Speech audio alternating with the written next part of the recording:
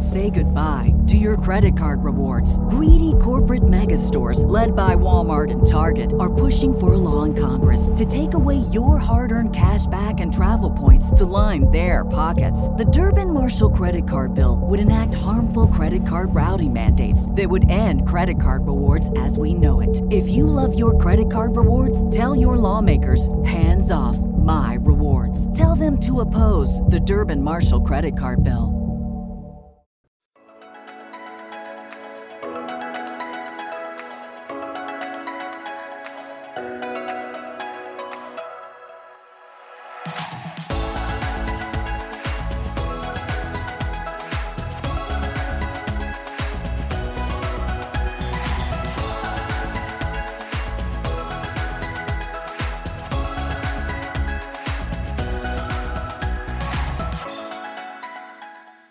Hey everyone, welcome to our podcast. I'm Daphne. And I'm Gina.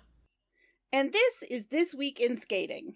Welcome to our preview of the 2024 Canadian National Skating Championships, better known as Canadians, which will take place January 8th to the 14th at the Wind Sport Arena at Canada National Park in Calgary, Alberta. We are joined by a special guest, but before we begin our event discussion, Daphne and I want to briefly address a breaking news story that is directly related to a competitor scheduled to compete in Calgary this week. On Thursday, January 4th, USA Today published an article by Kirsten Brennan which details a sexual assault allegation against 2022 Olympian Nikolai Sorensen. Sorensen and partner Lawrence Fournier-Beaudry are a popular ice dance team who represented Sorensen's native Denmark before switching to Canada in 2018. They are the reigning Canadian ice dance champions, and as of this recording, are set to compete at the National Championships next week. And last month, they finished 5th at the Grand Prix final. Sorensen is currently under investigation by Canada's Office of the Sport Integrity Commissioner. Also, as of this recording, there has been no response from Sorensen regarding the allegations, although Skate Canada did release a statement explaining that they take abuse issues extremely seriously, that all misconduct complaints are managed by Abuse-Free Sport through the Office of the Sport Integrity Commissioner, OSIC, and that they comply with any directives of Abuse-Free Sport and its agents. We are following this developing story very closely and will continue to report facts and outcomes as they are available. But for now, we're going to move on to discuss next week's event. To help us preview Canadians, we are joined by someone who knows a lot about Canadians, four-time Canadian National Pairs champion and Olympic silver medalist, Kirsten Moore-Towers. Before we began recording today, we discussed with Kirsten how we wanted to address this news as part of our Canadians preview, as the team is still scheduled to compete at Canadians at the time of this recording.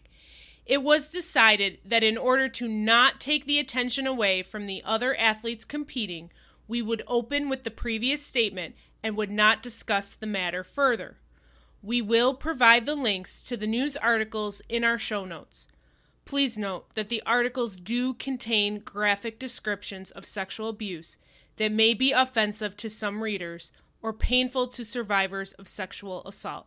So please use caution when reading them. So we want to welcome Kirsten to This Week in Skating. Welcome! Hi! Thank you so much. Thanks for having me. I also have my dog Lila, so we're both here to preview. Well, welcome, Lila. Awesome. Canadian Nationals. Happy to have Lila with us as well. I was saying earlier, I figured if I was holding her, perhaps there would be less little noise in the background, but I guess we're going to see. That's totally fine. I don't think we've had a canine guest on the podcast before. No, not that I can remember. So Lila is first. First time for everything. Yeah. Okay, so give us a little bit of your skating history. I mean, we know you from years of pairs in Canadians and following your career, but yeah, just give us, how did you get into skating and what makes skating so special? Well, my mom was a skater and she put me into skating when I was 2 years old. I don't remember it, of course.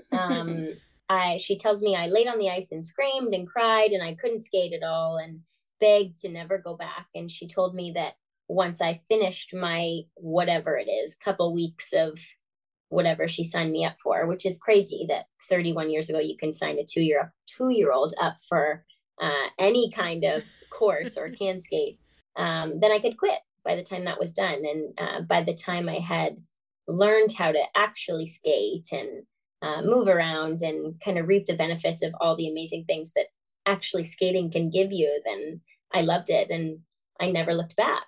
And when I was 7, I told my mom I was going to go to the Olympics. My mom had no idea how I came up with that, how I knew about the Olympics. We had, kind of watched the 98 Olympics. I'm born in 92 briefly, but I was very young, of course. And my mom is super nice. And she said, it's really hard to make it to the Olympics, but if you try your best, that should be good enough for you. Just, keep trying your best. And I told her, well, somebody has to go. Why can't it be me? So it's been my sort of life mission as long as I can remember that that's where I wanted to be. But really was determined to do it as a single skater. Joanie Richette was my hero. Before that, it was Sasha Cohen. And I just was so determined to be that girl. And of course, my life and my journey took me somewhere different. And now pair skating is one of my greatest loves in life. So I can't imagine having done it any differently. But yeah, that's kind of me in a nutshell. Yeah. How did you get into pairs if you thought singles was where you were going? Yeah, that's a good question. And actually, I have one of my friends to thank for that. I had a pair boy friend who I had known just through competing in Canada, we're separated in sections. And at the time, Ontario was separated into 4 sections, and I was a part of Western Ontario. And I had these, Western Ontario friends that I saw at competitions. And I think because I was very short always, I was getting asked fairly frequently to do pair tryouts and was always saying no. And I ended up finally succumbing and saying yes to this friend of mine because he was asking me so often that I was just annoyed. So I thought, fine, I'll try it, but I'm not going to like it, but I'll try it. Mm-hmm. And then I really liked it. And I didn't look back. I competed both disciplines for only a couple competitions. I didn't even do both at nationals. And that was more because of health thing, different reason. But my love for pairs took over. And I just can't imagine doing it on my own anymore. And so what are you up to now? Because you retired after the last Olympics. What does your life look like now? Well, I wear many hats. Most of them still pertain to figure skating. I coach at a pair school here in Vancouver. I have 6 pair teams. I feel incredibly lucky that they sort of curated the program before I got here, before I moved to the West Coast. And so just had this incredible opportunity to step into a club that had an existing program and could kind of help run it in a way that I saw fit. Of course, I've never been a coach before full time. So I'm just winging it every day and trying my best to give these kids great experiences in pair skating. I also am doing analysis for Skate Canada, doing their commentary, which is maybe my favorite job that I have. I do a little bit of choreography. I still teach seminars and skate with Mike. Mike and I just finished the Stars on Ice tour. So I'm saying yes to everything, which was a goal of mine when I retired, because I just didn't know who I was apart from the competitive athlete. And I figured the only way to figure it out is to say yes to everything and then figure it out along the way. I think that's great advice. Because it is hard once you get to that point in your career and you're transitioning to post-competitive life. And we've talked about it on here before. It can be a challenge understanding like what your future looks like if you're not doing, you're not competing at competitions, because it's Absolutely. Very different to prepare for doing shows versus doing the competitive circuit. That's right. And there's also so much of, I think for a lot of skaters, so much of your worth is wrapped up in that identity that you have had for so long. And I feel really lucky that I had a lot of support. Most of my friends retired before I did. And so I saw some friends do it really well, and I saw some friends who really struggled. And so I tried my very best to network as much as I could to put some things into place for me so that when I was done, I would have at least a direction. And then I could figure out later on if I liked it or if I was good at it. And it's been a really great experience to just try to learn from everybody around me. I was very well practiced at pair skating. I'm not well practiced in any of these other things that I'm doing. So it's been so fun to learn from anybody around me that is willing to teach me something and try to create who I am in all of these roles. And somebody told me that if you lead with your values, you can't go wrong. And that has been kind of the pillar of how I live my life now. Even if there's a decision to be made that might be difficult, to try to lead with values, and then you won't have regrets. And so I don't know what I'm doing, but I'm trying my best. Which is the advice that your mom gave you way back when you started skating. Right. You know, try your best and it will work out for you. Yeah. So that's wonderful. So what do you think makes the Canadian Championships so special? Because anyone that I've ever talked to has said there's just something about Canadians that just makes it magical in some ways. Yeah, it was my favorite competition, and it's most people I know in Canada's favorite competition. I think there's an aspect to it of everybody coming together. I think for the most part, the Canadian skating community is very tight knit. And of course, everybody training in different places. It's a little different now with hubs, but we didn't see that so much. Maybe 10 years ago, there were more different training bases, I think. And the volunteers are incredible. The stands, the audience is incredible. Whether the stands are full or not full, I find the audience is knowledgeable and supportive. It's just a really fun and exciting time. And even now, when I think about it, last year, of course, was my first year not competing at it in many, many years, apart from COVID. And going there gave me the same feeling that I used to have. It's just such an exciting time, and it's fun to watch the skaters go through that experience. On the practice day, a bunch of schools come in, and so there's kids screaming in the audience who probably are not familiar with skating, but the energy is there. It's really great. It's just such a magical competition. Yeah, we talk about U.S. Nationals being like a reunion of sorts. Totally. So I'm guessing Canadians is sort of that same feeling and vibe. Absolutely. Yeah, it's fun to see all your friends because, of course, as we advance to higher levels, the numbers get less and less. It kind of looks like a triangle, right? At the lower levels, there's so many of us. And then as you get to the top, there's less and less people. And of course, majority will go to competition throughout the year, but not everybody's there. So it's the one event a year where you see all your friends. And I was always a little bit of a show off, even as a little kid. And I really thrived when I knew people in the stands. It was more difficult for me to go and compete in China or in Russia, or where I didn't know an overwhelming amount of people in the stands. It was really a lesson for me to learn how to still turn that on when I didn't know everybody. So I think that's why nationals for me was such a great experience, because it was the ideal environment for me to thrive. What's it like watching skaters that you went to the Olympics with competing at nationals, and you've moved to the other side of the boards? So what is that like? You know what? I haven't really thought of it, I guess, in that regard, so much as I kind of see it as just watching my friends and people I've known for a long time.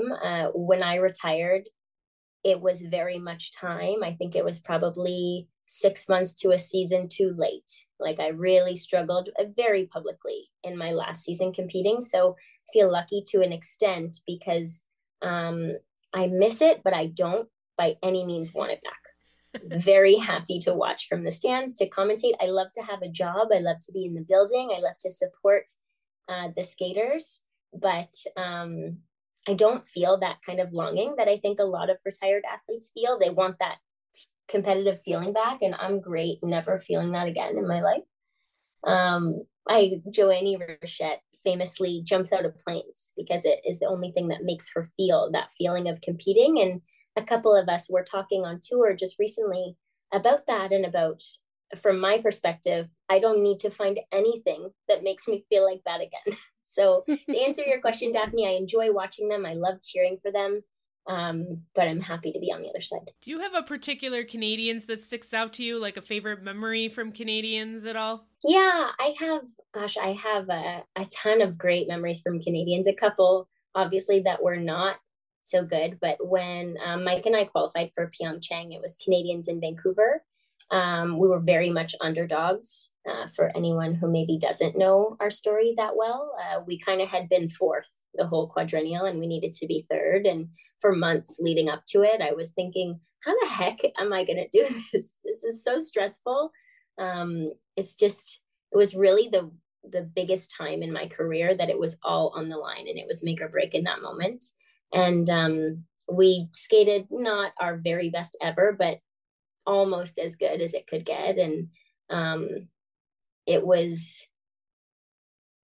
just maybe it's one of the best days of my life, if not the best.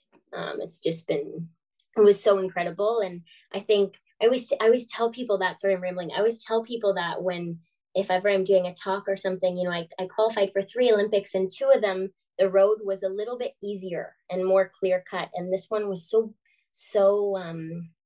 tumultuous and had so many like rises and falls and times when we didn't think weren't sure if we were going to make it through. And we came third. We didn't win nationals, but that by far is my favorite skating experience that I have. And so it's such a lesson that it's not always about the highest score or the highest placement, but more about the journey that gets you there.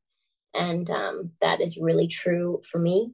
Another one that was great was 2013 when Dylan and I skated so fantastic, best we could skate, and then got a Canadian record. And then Megan and Eric skated best they could skate, got a Canadian record. So I think that one, though we didn't win, I wanted, of course, so badly to win. I think that one was really fun for fans because it was such a great event. Tell us, what is your role this year at Canadians? Do you have teams that are actually competing, or are you doing commentary? What's happening? Yeah, at junior and senior nationals, I do not have any teams. The highest level team that I have is novice. So I will do strictly commentary. I will commentate the pair event, and I will host the dance event. So Caitlin Weaver and I will work together, switching roles, which is the first time for that. Usually we work with Ted Barton, who hosts, and we commentate. And then at Skate Canada, we tried for the first time on practices, doing hosting and commentating with Caitlin and I working together. And they've asked us to do that again for nationals. Oh, very cool. Excellent. Now, is there a separate team doing French? I know for Skate Canada International, there were 2 broadcast teams, English and the French. That's correct. Yeah, we do have a French team. Your pair analyst will be Charlie Bilodeau. And then we have Elizabeth Paradis. She used to skate ice dance with Zab. Yeah, I remember. Francois Xavier. Last name escaping me. We called him, as like for a friendship standpoint, we called him Zab. So that's what I know him as. We also have Alicia Pino on the French team and Laurence Darbo. Oh, okay, very cool. Yeah, so they're great. They're so fun. Obviously, I don't work directly with them and don't really listen to them either because I'm usually on the English side, obviously. But they're really fun. They're doing a great job, so I hear. So everybody can listen to your commentary is it right on the Skate Canada website? Yeah, that's correct. Yeah, the Skate Canada live stream will, during nationals, probably be right on their homepage, and there will be options to choose the French or the English channel. Okay, very cool. Well, we always appreciate that Skate Canada makes so many of these streams available, yes, so that we can watch as well, because we like to cover the event on the podcast, and being able to actually see it and listen is so helpful. I know. I feel like we're seeing that less and less in other countries with competitions. And with the US, I really struggle because I always want to watch, but I would love to pay for Peacock, but I can't.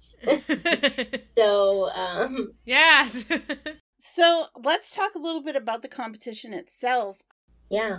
What are your thoughts on this year's event and skaters to watch out for? Yeah, I grabbed a screenshot of all the entries to make sure I don't forget anyone. I obviously am the most excited for pair skating. probably not a surprise. I just told you I love pair skating so much. And I was so bummed to see of the withdrawal of Brooke McIntosh and Benjamin Mimar. They're great athletes, a hardworking team. I don't know the reason for the withdrawal, but really unfortunate to see that in the year of a Canadian Worlds. And selfishly, I was really excited for that pair battle because, of course, we do have 3 spots for Worlds. And right now, there are, in my opinion, 4 teams that kind of could have taken those 3 spots. You never know. People can always surprise us. Obviously, some of these younger Canadian senior teams are great as well, but those 4 that had experience were the ones that I was kind of looking out for to make that world team. And with the absence of Brooke and Ben, it makes it, as a viewer, just slightly less exciting.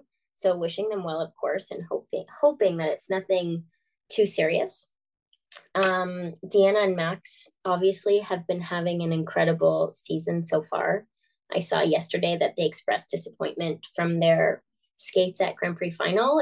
If you know, we watched and we saw that it wasn't quite to the standard that they had at Skate Canada, so I totally understand that disappointment. I think for them, this competition will be a little bit different because they're just trying to have a stepping stone to hopefully, I'm sure they're hoping for a world championship title. I think their sights are beyond just getting a medal at this point. And so this competition, I wouldn't say would make or break it, but I think for their own confidence, they're probably just looking for a couple aspects that have been not as smooth this season to go a little bit better to give themselves some confidence for 4 continents and then for Worlds.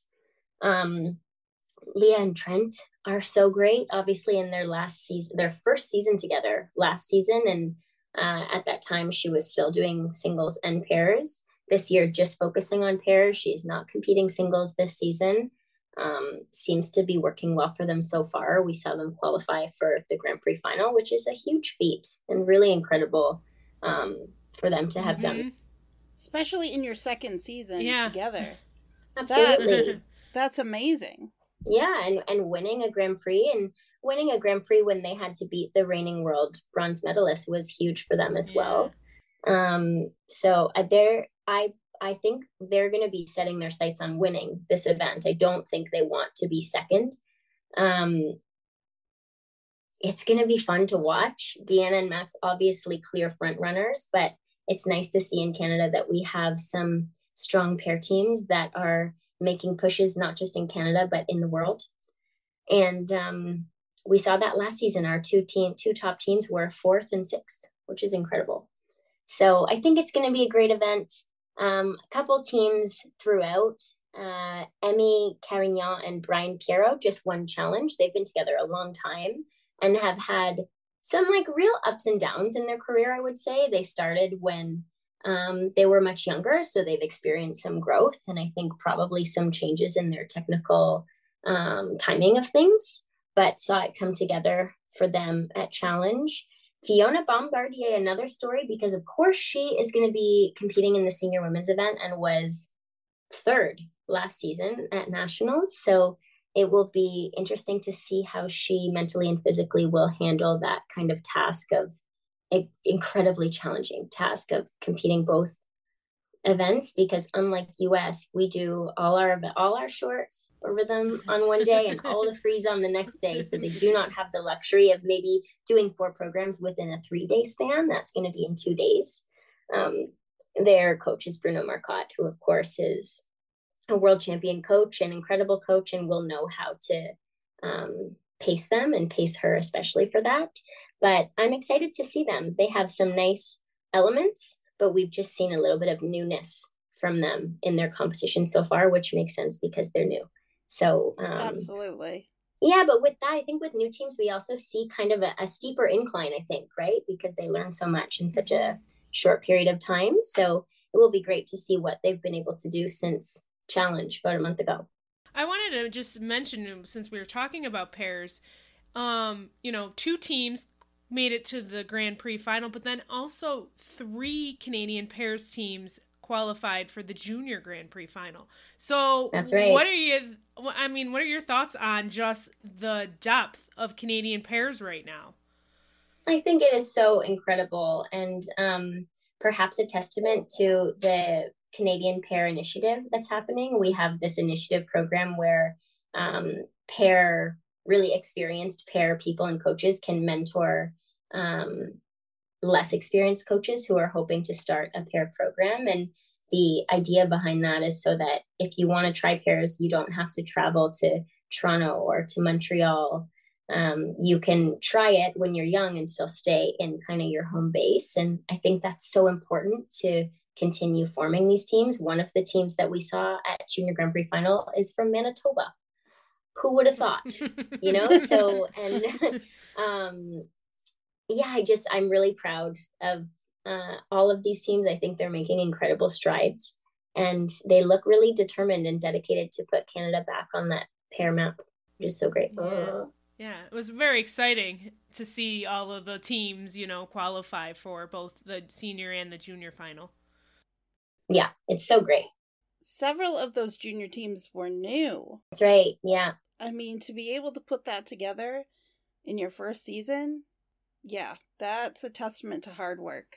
Yeah, that's right. And Martina and Charlie, who I believe were fourth at final, he was the novice champion last year, just up from novice. And though they didn't medal, Ava and Yanni did medal. And, Martina and Charlie didn't have their best skate. So it just is, it's just proof that, when it all comes together, it's going to be really great. It's already great. It's going to get even better. And I think even more importantly, that these teams that have been formed make sense long-term. Sometimes we see people come together and makes a lot of sense short-term. They can do a lot of cool stuff in a season or two, but perhaps longevity is not necessarily realistic, which is okay. There's a time and place for that. But these teams, I feel good about their potential to stay together for a number of seasons and also continue to compete in the senior level for Canada, which is great. Yeah, that builds the depth because there were some retirements after 2022 and even before that made things, Canada, I think it was 2018, came off a really strong, Olympic team win. It was a huge feat to do that at the Olympics. It was huge. And then it seemed to go into a rebuilding Absolutely. phase. Well, all of them retired for the most part, right? Mm-hmm. Yeah. And so it's hard to rebuild everything, not from scratch, but from a lower place from what they were. And so Absolutely. Rebuilding and building that up, it takes time. I think we're starting to see some of the fruits of that. Yes, you're right. It's been obviously a whole quadrennial and a year since then, but that being one of those teams that stayed behind, that can be a really stressful time for the teams that are left as well, because the athletes see what people are saying, but it's, we're trying our best, and Exactly. it's kind of that idea. And it is incredibly challenging to go from an Olympic winning team and then having every single first place in each discipline retire. It leaves a wide open space, and it's an incredible opportunity. It was a great opportunity for us to step into it and lead the charge for 4 years, but also really challenging and stressful to try to be the face of, or one of the faces of the change.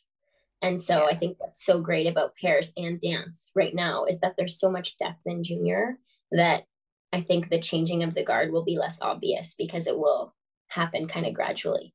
Yeah, we're seeing that in the U.S. as well, that there's a lot of depth at junior. We still have some depth at senior, and in dance especially, that I think the future looks really solid. In pairs, it's not quite as laid out. No. We're working on it. It's one of those things. It's not easy to have all 4 disciplines be at the top of their game at the same time to be, here you are. Yeah, you're going to, just be the top of everything. So it takes time to get things into place. And sometimes it's a rebuilding time. And that's when I wish that those who are watching the sport would, cut some skaters some slack and realize that, as you said, you're doing your best. And it's not easy to pick up and carry the pieces after. And it's a problem that's above my pay grade,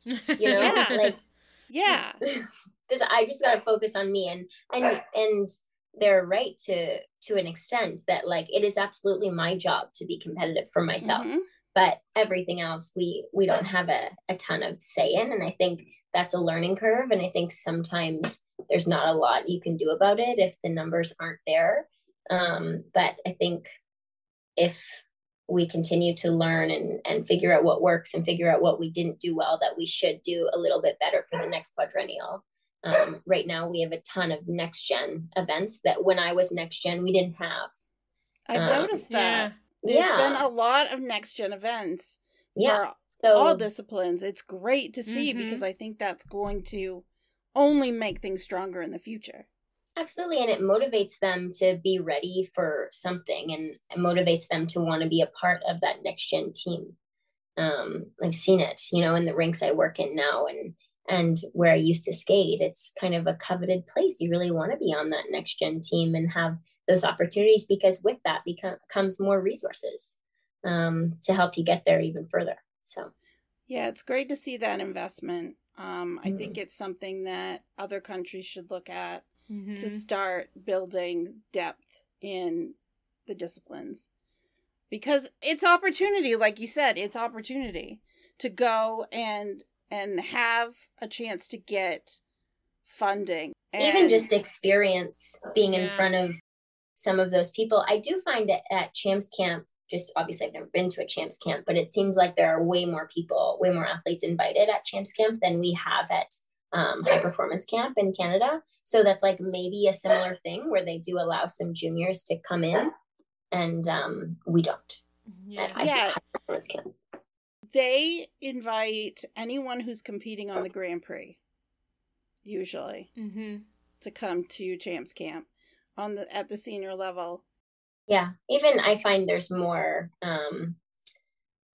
There are more different athletes going to Grand Prix from the States. You have quite a few women going this year. Like obviously we saw Ava Marie Ziegler at a Grand Prix winning. But for us, it's pretty much Maddie, and then the two spots for the host competition. So yeah, the numbers are less right now, I think, for us. So let's move on to talk a little bit about the men. Is there anything that you want to share with us about what that looks like? Well, the men, that's actually where I was going to go next too, because I just think it is so exciting in a way of what the heck is going to happen. I don't know. That's exactly what I was thinking. Know? Yes. I have no idea. And I was seeing a couple people on Twitter just posting the last group of men and thinking, oh my God, I have no idea. I obviously, with the absence of Keegan last season, the championship or the gold medal is pretty open. I think a lot of these men can do it.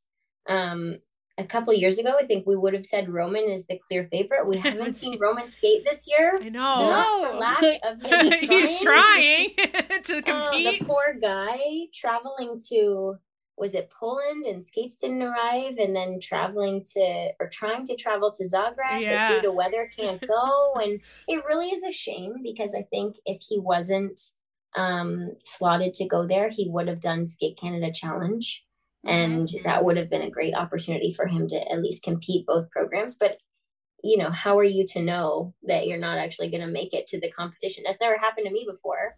Right.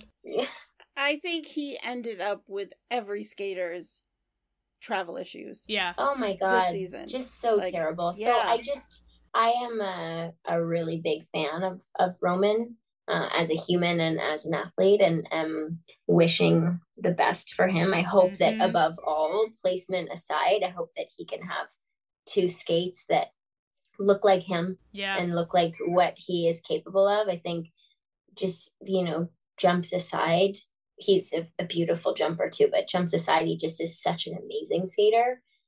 So selfishly, I can't wait to watch. Last season, silver medal, Conrad. We've seen Conrad a couple times this season, looking, I think, pretty solid for the most part. Conrad, I think, doesn't have as much to fall back on in that component side as what a Roman would have, but has these numerous quads in his arsenal, and he has been able to compete this year, which is a leg up. And then we also have Wesley, who has been on the podium the past couple years, and I coach in the rink where Wesley skates. I've been away on tour for a month, so I haven't seen him skate too much, but if Wesley can do both programs to the best of his ability, he can really be a threat for one of those top spots, or even the top spot, just depending. And then Steven, like, there's just so many. Yes. Just so many.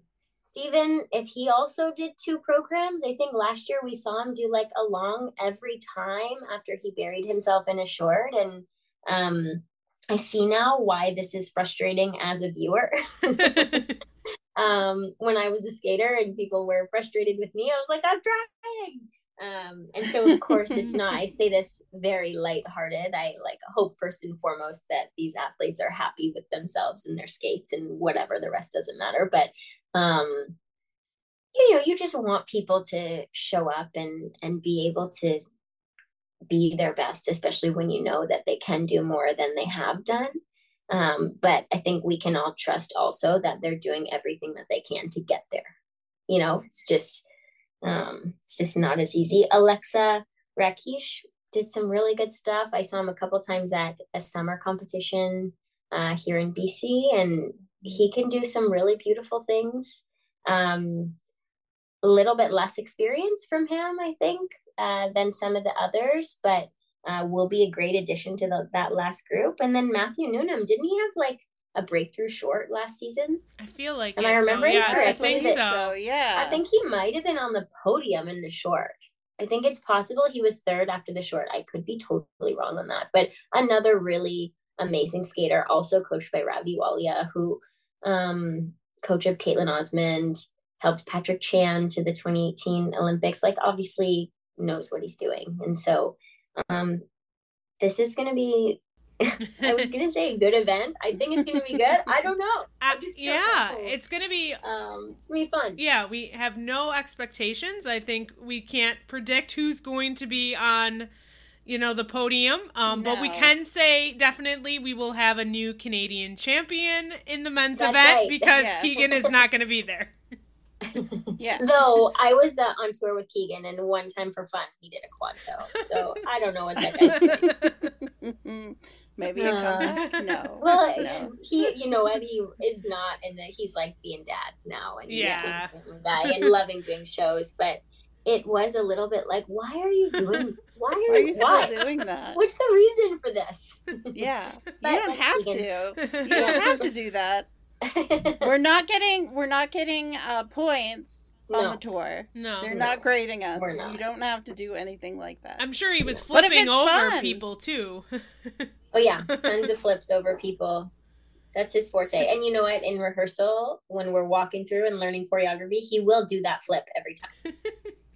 It's his thing. It's got to be fun. I mean, it's got to be a lot of fun. I mean, more fun than a quad toe. Yeah. Oh, yes. Yeah, definitely. I don't think I'd want to try either of those, but yeah. I'll flip over Mike, but not by myself. Yeah, no. Yeah, so Matthew Newnham was second in the free skate at, I think it's Coup de Printemps? Yeah, in Luxembourg. Yeah, yeah. That's Spring Cup in French. Yeah. You want to say so, wow. Yeah, he could. He's a really beautiful skater. He does really beautiful things. Has a solid triple axel. Could surprise some people. That group is just so wildly unpredictable. And I can't really remember the last time it was like that, because before Keegan, we had Patrick. Mm-hmm. So it just kind of always been, I think when Patrick retired, or when Patrick took that year off, when NAM won nationals that year, we could have had like a couple guys win, but that's the last time I can think of when we've really had just a wide open competition. It will be fun to watch, and I just really hope that they do what they can do. Yeah. I keep seeing this thing that's like maybe not nice to say, but it says the men are menning. And I think it's really funny. I actually heard that on an episode of Squid Game: The Challenge. Like that's funny. there was maybe it's where it comes from. Yeah, there was a girls' alliance, and they were trying to make a girls' alliance as much as you can in a game like that, where they're like, "Well, look at the men are menning," and I just was like, That's what they do. It's like, all right, we'll let's leave them to it. Yeah. So moving on to the women, I know I mentioned it before here. I feel like Madeline Skees is if she can put a short and free skate together like what she has put out this season in the same competition, she's going to be like in the mix for things. And this is Canadians where she, should be the top skater. Yeah. Mm-hmm. She's got the experience. She's got the tools. Yeah, absolutely. She's just and she's doing well right now. Yeah. Yeah, I listened to her media call yesterday, and she said this is the most calm and most prepared she feels going into a Canadians. And she said it was like the 6 weeks because from her last Grand Prix to now that she's had the time to just kind of come down and then rev back up again. And so she said she's really feeling calm going in to the event next week, but I know it's still hard as kind of she is the favorite, as the 2-time champion, to still feel that calmness going into the event. I hope that she will be more accustomed to that kind of pressure by now. And that she will be able to keep that calmness. She mentioned that to me at Skate Canada as well. I always take her to Skate Canada, was in Vancouver, which is where I live. And when she was here for Stars, I also took her to my favorite dog park. So she was driving in my car at Skate Canada and mentioned the same thing, that this was the first year in her senior career when she didn't have an event in December, like a Zagreb or a challenge or whatever, and she could take that time. She felt like she needed that time to take a breath and come down to get back up. And that seems to have worked really well for her. I'm hearing really great things about how she's training. I hope that she can gain some confidence in doing 2 great programs here to bring her into, because you're right, she could do such incredible things if she lays down 2 programs. We saw it Olympic year. And I really want that for her. But we did just have a surprise champion at our Skate Canada Challenge in Fan Landry, who I had never seen skate before. That's the thing about these events when, there are some buys, some girls that are not attending, there's such opportunity for new, maybe not even new, for these other senior women to make themselves known. Like, I think it can be so easy as a female skater to get lost in the shuffle. There's so many of them. But she did a great job, skated 2 really solid performances and won the competition. So she finds herself in the last group here with Fiona, who of course will also be doing pairs. Challenge, I think, for her was a little bit funny because they had to move her starting order in the free program because of the conflict with pairs. There were 2 rinks going at the same time. And so instead of skating when she was supposed to skate in her singles long program, she skated first. And it was okay. Like, she did a decent job for herself. I think probably not what she was looking for, but I wonder how much that shift in difference in kind of routine and what you're used to and skating in the group you're supposed to be in, I wonder how that may have affected her. I don't know. Maybe it didn't at all.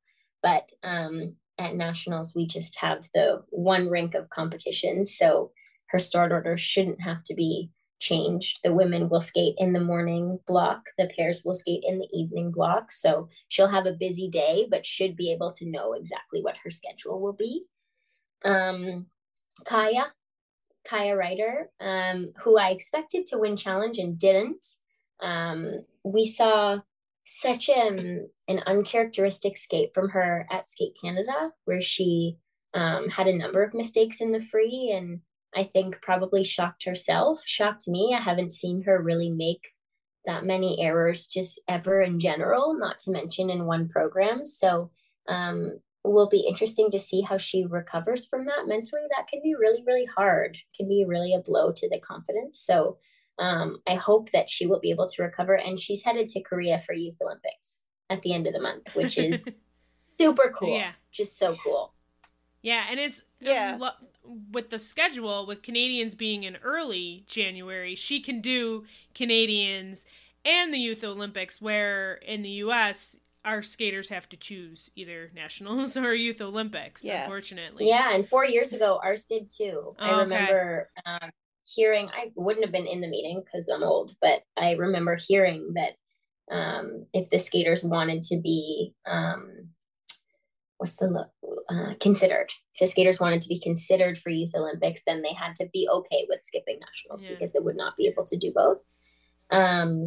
And yeah, it's great this year. And I think actually it's a better schedule for four continents too. I know that part of the team had to be named because of visas, but I wouldn't want to be an American skater who finishes and then flies right to China. Yeah. That is so incredibly difficult. And I just can't understand the rationale behind it.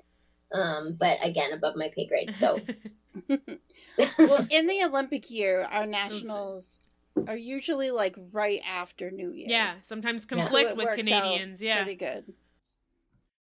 Yeah, and I feel like usually ours is closer to like around the second week. I think they likely put this one early because it made sense for four continents and for Youth Olympics. That makes sense to me.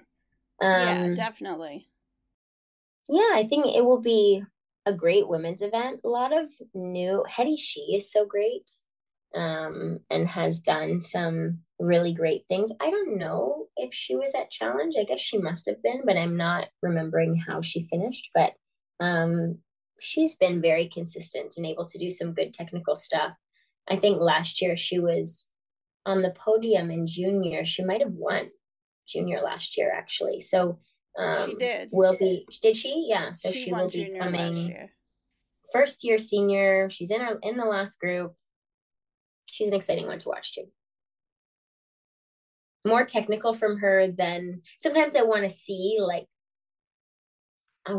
face. I want to see excitement. She seems very reserved in not only her performances, but in her reactions, but really great technical skater and has lovely skating skills for sure. Maybe more over time now that she's at the senior level, that expression will start to come out in the wall or the seriousness will come down. Absolutely. She's so young. And I think for some skaters, that's I think when I was young, you couldn't pay me to stop smiling. But we all have, we're all different. And for some skaters, I think it doesn't come as naturally, or the intention behind the performance is just different. Yeah. Sometimes smiling is not appropriate in a performance. Right. Right. So. Yeah. Depends on, I think, your program, the music. Like, you don't want to be smiling during something that's a serious... Doing like liver tango and you're super cheesing so hard. Right. Yeah, totally. Yeah, doesn't work. Okay, so I think we've covered the women, so let's move on to ice dance. Yeah, you know what? I was looking at the starting order in preparation for our chat here and noticed that Piper and Paul are in the second group, and I just think that's so funny. It is, because they've second group being the second last group, being not the last group. And I totally understand. They, of course, didn't go to nationals last season, but it just is a funny visual to have you know, the world medalists not in the last group. It's not going to make a difference for them. No. You know, they'll do their rhythm dance, and I'm sure they'll be back kind of where we expected to see them. But I'm really excited for them. I love their free dance this year. This Wuthering Heights gets me every time. I love when she reaches over the boards. I'm seeing a lot of people saying, we're touching the boards so much. Why are we all touching the boards? I get it. Everybody's touching the boards, but this one I find is not a touch to the boards just to touch it. It's like it's an incorporation into this like masterful, unique, thought out choreography. I just really love this rhythm dance so much. I think dance event is exciting because we have so much depth in ice dance. Even the teams that are in the first group are incredible ice dancers, which makes for a really great event. We're watching really great teams doing really cool and different programs throughout all three groups and all 13 teams. Haley Sales and Nicholas Wamsteker have been on the national team the last couple of years. Nick retired. I believe he was going to go do some training for, gosh, I'm going to get it wrong. I thought it was maybe the Navy. I thought he wanted to fly planes. Yeah. Oh, maybe that's what it is. He was retiring to do some sort of, he very much had a clear-cut plan, it seems, to do some sort of training for something or other, which I should look into to know prior to next week. And then I don't know the exact details, but Haley and Nick are skating together again, just recently got engaged right before or right after Christmas. They've been together for as long as I can remember, so it will be nice to see them back at nationals again. Junior champions from last year, Nadia and Peter, who had kind of their first jump into some senior events this season and have been really holding their own. That's a fun team to watch with a lot of power and a lot of innovation. They always make pretty shapes, like their lips. Yes, that starting pose. Yeah. Yes. So cool. Their elements, everything that they do, I feel like there's a purpose and it tells a story. And I really enjoy their rhythm dance. I think everything down to the costuming is just so fun. I agree. And that kind of purposeful and intentional choreography is what makes us feel things, I think, at least in my opinion. You're not just doing something just to do it. There's there's a reason. And I agree. I really like that about them. Alicia and Paul have kind of just returned this year. Last year we're not at nationals because of Paul's shoulder surgery. So Paul says he's all healed and they're healthy. And Paul is from Calgary, which is where our national championships are. So that will be really fun for them. They've never competed together in Calgary before. So it will be a really nice experience I'm sure, for him to have family and friends there and to get to be at nationals again. Because again, we just all love nationals. It sucks to have to miss out. I think we've determined it's a special place. Yes. Like it's so special. Yeah, it means a lot. Even for us in media, it's when we get to see our friends. Yeah, totally. Like others that cover the sport, we don't always get to go to the same events. So cool. It's just fun to get together and just have dinner some night and watch performances and react to them ourselves. Yeah. It's just, it's great. Cheer for your faves. Yeah, I get it. And this last group's pretty stacked. I mean, Molly and Dimitri, who have done Grand Prix for Canada this year. And I think what's interesting about a number of these teams in the last group is that they've all been kind of fighting for those same spots for the last number of years. You know, they've all kind of been 5th, 6th, and will want to obviously break into more of that top 4, hoping to be top 3 soon, you know. And I think because they have been so comparable in their scores, they're going to want to make a big leap from each other. Those Alicia and Pauls, Molly Dimitri, Mary Shad Brome. And last year we had Haley and Nick also in that same kind of similar score range. So it's fun to see them trying to push themselves to rise above the rest. Marjo and Zach I'm just such a fan. I think they are so incredible. I know so many people love their rhythm dance. I love it too, but I am partial to their free dance. I just love when they do that kind of style because when somebody does that style well, it really gets me in my feels, which is what I like to experience when I watch figure skating and ice dance in particular. So I am an incredibly big fan of theirs. And it has been fun also to see them this year. They were really close to Piper and Paul in scores. And I mean, that's cool. Yeah. That's good for Canadian skating. You know, we're pushing for Piper and Paul to win worlds, and we hope that they do, but it's so great for Canadian skating when we have a team that seemingly is not the best in the country, or on paper isn't the best, but still is pushing in the scores to be there, and sooner rather than later. And I think they said somewhere that they don't want to wait their turn. And I was just like, good for you. Don't. Say it. It's nice to hear. It's refreshing, honestly, to hear a team say that. They don't want to be second anymore or third anymore. They want to win. And it's always, as a journalist, hearing them say it, we know what they're already thinking. It's just, it's very refreshing to hear that and hearing what they're going for. I agree. And they're backing it up too. It's not a cocky way of saying it either. It just is a confident way to put it out into the universe and to show people what you're working for, and to kind of speak to the strategy that you're using to get there. And I'm a big fan of them. I really like their skating a lot. I think they're such a likable team as well, in that they're so different, and endearingly so.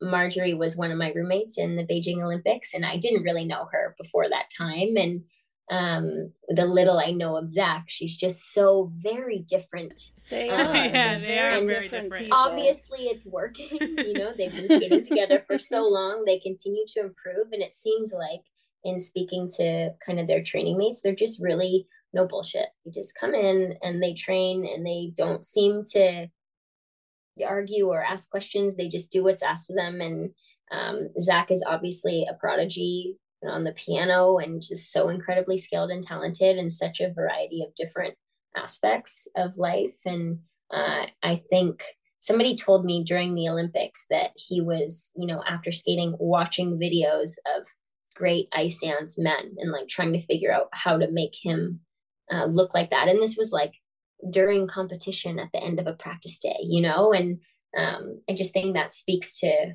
his character and how badly they do want to be at the top. I think that because of his music background, I think that helps or adds to their musicality and performance, because Absolutely. He's got that connection. And I also appreciate that their two programs this season are very different from each other. And I feel like that's something that they do each year is contrasting styles. Yeah, and I yet agree. They make it work. I agree. It works for them. Last year I thought it was such a shame that they didn't get to go to Worlds with those two programs, because their rhythm dance was my favorite of the season with the cha-cha slide. I just freaking loved it so much. So much And fun. I thought their three was such a contrasting choice. And in doing that, you're really showing such strength as skaters. We often see teams who are always picking the same genre because it's what they're good at and their strategy to that. I was that person by the time we got to Olympic year. We tried in the first couple of years of the quad to skate to Pink Floyd. Didn't really work out, but tried our best, pick different things. And I think we see often in ice dance teams who are going after the same strategy for music that they're selecting, obviously different musical choices, but same area of style. Totally. Yeah. And they're just always doing something different. And I love that. Yeah, you never know what you're going to get each year. And so I think that's fun. I agree. Just something to look forward to. Yeah. I agree. Now, I wanted to know what you thought of the 80s rhythm dances this year. I love it. I'm just singing the whole time I watch it. Yeah. Just singing and dancing. And at one point when Caitlin Weaver and I were commentating at Skate Canada, we turned the mics off when we're not speaking, of course. And we were singing and dancing, and someone behind us said, "You guys should turn the mics on. That's really funny." We thought, it's not funny no one wants to hear this, but it's a really, it's a fun experience to be in the building when you're watching an entire group of 80s themed rhythm dances. And also it's even better when they come to the table with such vastly different choices. There's so much good material from the 80s, and I think we've been really lucky this season to see so many teams different takes on their version of what the 80s is, and it expands beyond the music and the choreography, their hair and their costuming and how they get to their starting pose, and I just love it. That's my decade. I grew up during the 80s, and to see it brought to life, I'm excited because at U.S. Nationals, I'll actually get to be at a competition with Gina to be able to say, yes, that hair, that is right. Yeah. But it's really fun for me to see what people want to bring to the table. And then I also know, based on everything that I've seen this season, there's still a lot of music that did not get used that I know would make great programs. Interesting. All right. Well, they'll have to do it again. Yeah. They will. They probably will. It's been pretty successful, I think. I've enjoyed it. I'm just looking forward to actually being in an arena with all these 80s programs going and being able to sing along and just kind of, bouncing around to the, the music and stuff. So I think the audience is going to sing. Yeah. I think that's going to be the thing. Fingers crossed. They need to. Yeah. Come on. Anyone who's out there that's listening at Canadians or U.S. Championships, please sing along during the 80s rhythm dance. The skaters are going to like it. They would like it. They will. That's Most the of best them are thing singing anyway. Yeah. Yeah. I know. Yeah, I've seen that actually on ice. People like Olivia Smart is the queen of that, actually. Yeah. She really is. Well, the only other thing I was going to quickly mention is that Canadians, we have synchro in Canadians that we don't necessarily have. So 3 teams competing in the senior synchro event, but do you get to commentate on that, or do you watch it at all? And how does the audience respond to synchro, just with it, the other disciplines? Last year was the first time, including synchro, so I never was competing when we had that. I do not commentate synchro because the audience deserves better. My knowledge is just not there. I actually work a fair bit with, a fair bit is all relative, I guess. Whenever I'm in Ontario, I tend to see the Nexus junior and senior teams and help them with their, with Nexus, we mostly do, with senior, we mostly do lifts and death spirals and spins. And with junior, even some choreography input. And I've had a really fun time. My connection there is because I did synchro as a kid, and the coach of Nexus Junior was my synchro coach. Oh. So, wow. We made kind of that connection, and I've really enjoyed going in, and I try to learn as much as I can about their world and about synchro while I'm there. And so, yes, I will watch and will be invested and cheering very loudly at nationals. And last year was interesting because the free program for senior happened on Thursday, which is our practice day. So a lot of audience members won't be there, who are there for the kind of typical 4 disciplines that we have seen for years and years. They might not be there yet for the competition, but the atmosphere last year was really great. It was super loud, of course, with there being 3 teams and those 3 teams having 16 girls on it, and those 16 girls bringing, a couple people to watch them. They fill a large percentage of the stands on their own. And I think us being in the building to see it gives us an appreciation for it that we don't have when we're not able to see it in person, because you just don't get the same effect when you're watching on TV or on the computer. And I think there's a huge respect for them and what they do. And I'm glad we're amalgamating, and I hope that more people have the opportunity to see it, and then also to know, and maybe that's an avenue for somebody who didn't even know it existed. Right. On Nexus Senior, for example, there's a skater named Chloe Schwenard who was junior pair champion in 2018. And she started skating for Austria a couple years ago with Livio Meyer and was trying to still be a pair skater, and, was having a partnership disintegrated, couldn't find a new one, and tried, I think, on a whim to skate for Nexus Senior, and is just loving it so much. And I think she can't imagine doing anything different. And they train very hard. They train 4-hour on ice sessions at a time. It's just different. And so it's fun to have that amalgamation, and it's deserved for them to have the kind of get the credit that we're all giving them now that we can see what it is that they're doing. Yeah. I was at the World Synchronized Championships in Lake Placid last year. Cool. And I can tell you the Canadian synchro fans are loud and proud. I mean, with like Supreme and Nexus. And it was just a great atmosphere. And I like that Canadians brings in synchro into with the other disciplines at their national championships, where we don't. It's a separate competition. Yeah. And maybe it's because we have more synchro teams. I'm not sure what the reasoning is, but I think that bringing it in allows others to see it and to kind of really get a feel for what synchro is and what it's all about. And as you said, provides an opportunity for someone who, was struggling to find success in a discipline, now finding success and enjoying being a part of synchro. So absolutely. I think there's just so many different avenues in figure skating. If I never tried pair skating, I would have missed out on a hugely fulfilling part of my life that I've had. And it's super fun to have them at the competition. And Mike and I were at Finlandia once, where synchro is very popular. Mm-hmm. And our medal ceremony was at the end of the day after the synchro event. So we had competed earlier on and we left the rink and we came back for medals when the final few synchro teams were skating. And people had drums in the stands. Yes. And they were blowing horns and the stands were full. And we were like, where was this? Yes. 6 hours ago.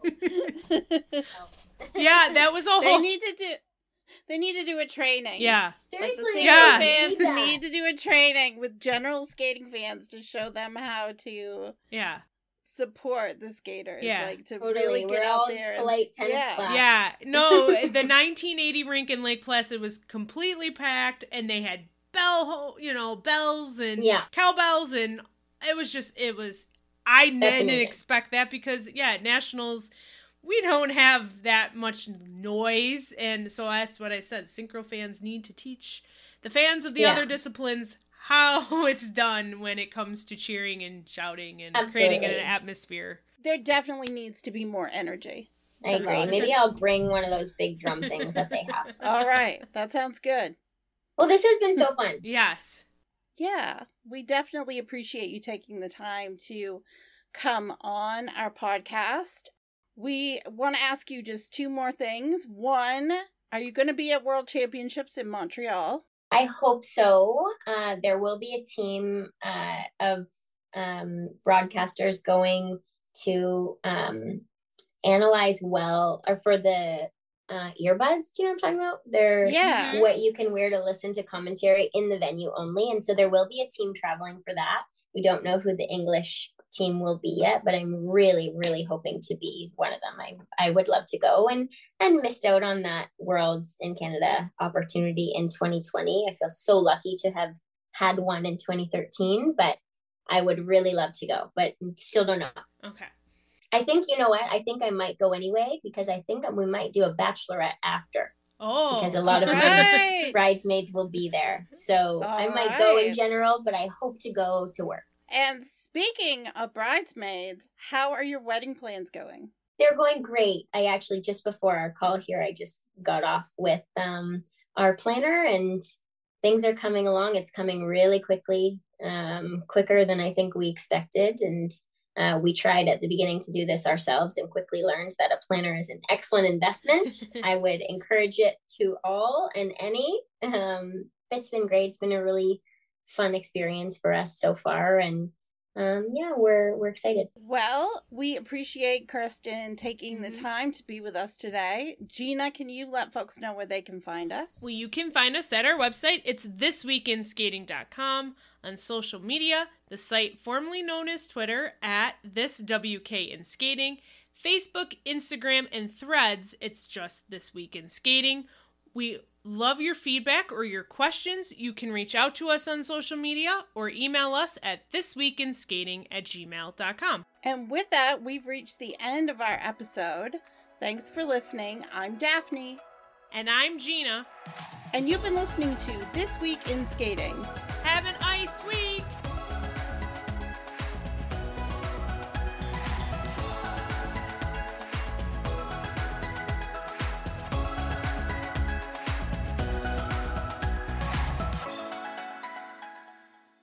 say goodbye to your credit card rewards. Greedy corporate mega stores, led by Walmart and Target, are pushing for a law in Congress to take away your hard-earned cash back and travel points to line their pockets. The Durbin-Marshall credit card bill would enact harmful credit card routing mandates that would end credit card rewards as we know it. If you love your credit card rewards, tell your lawmakers, hands off my rewards. Tell them to oppose the Durbin-Marshall credit card bill.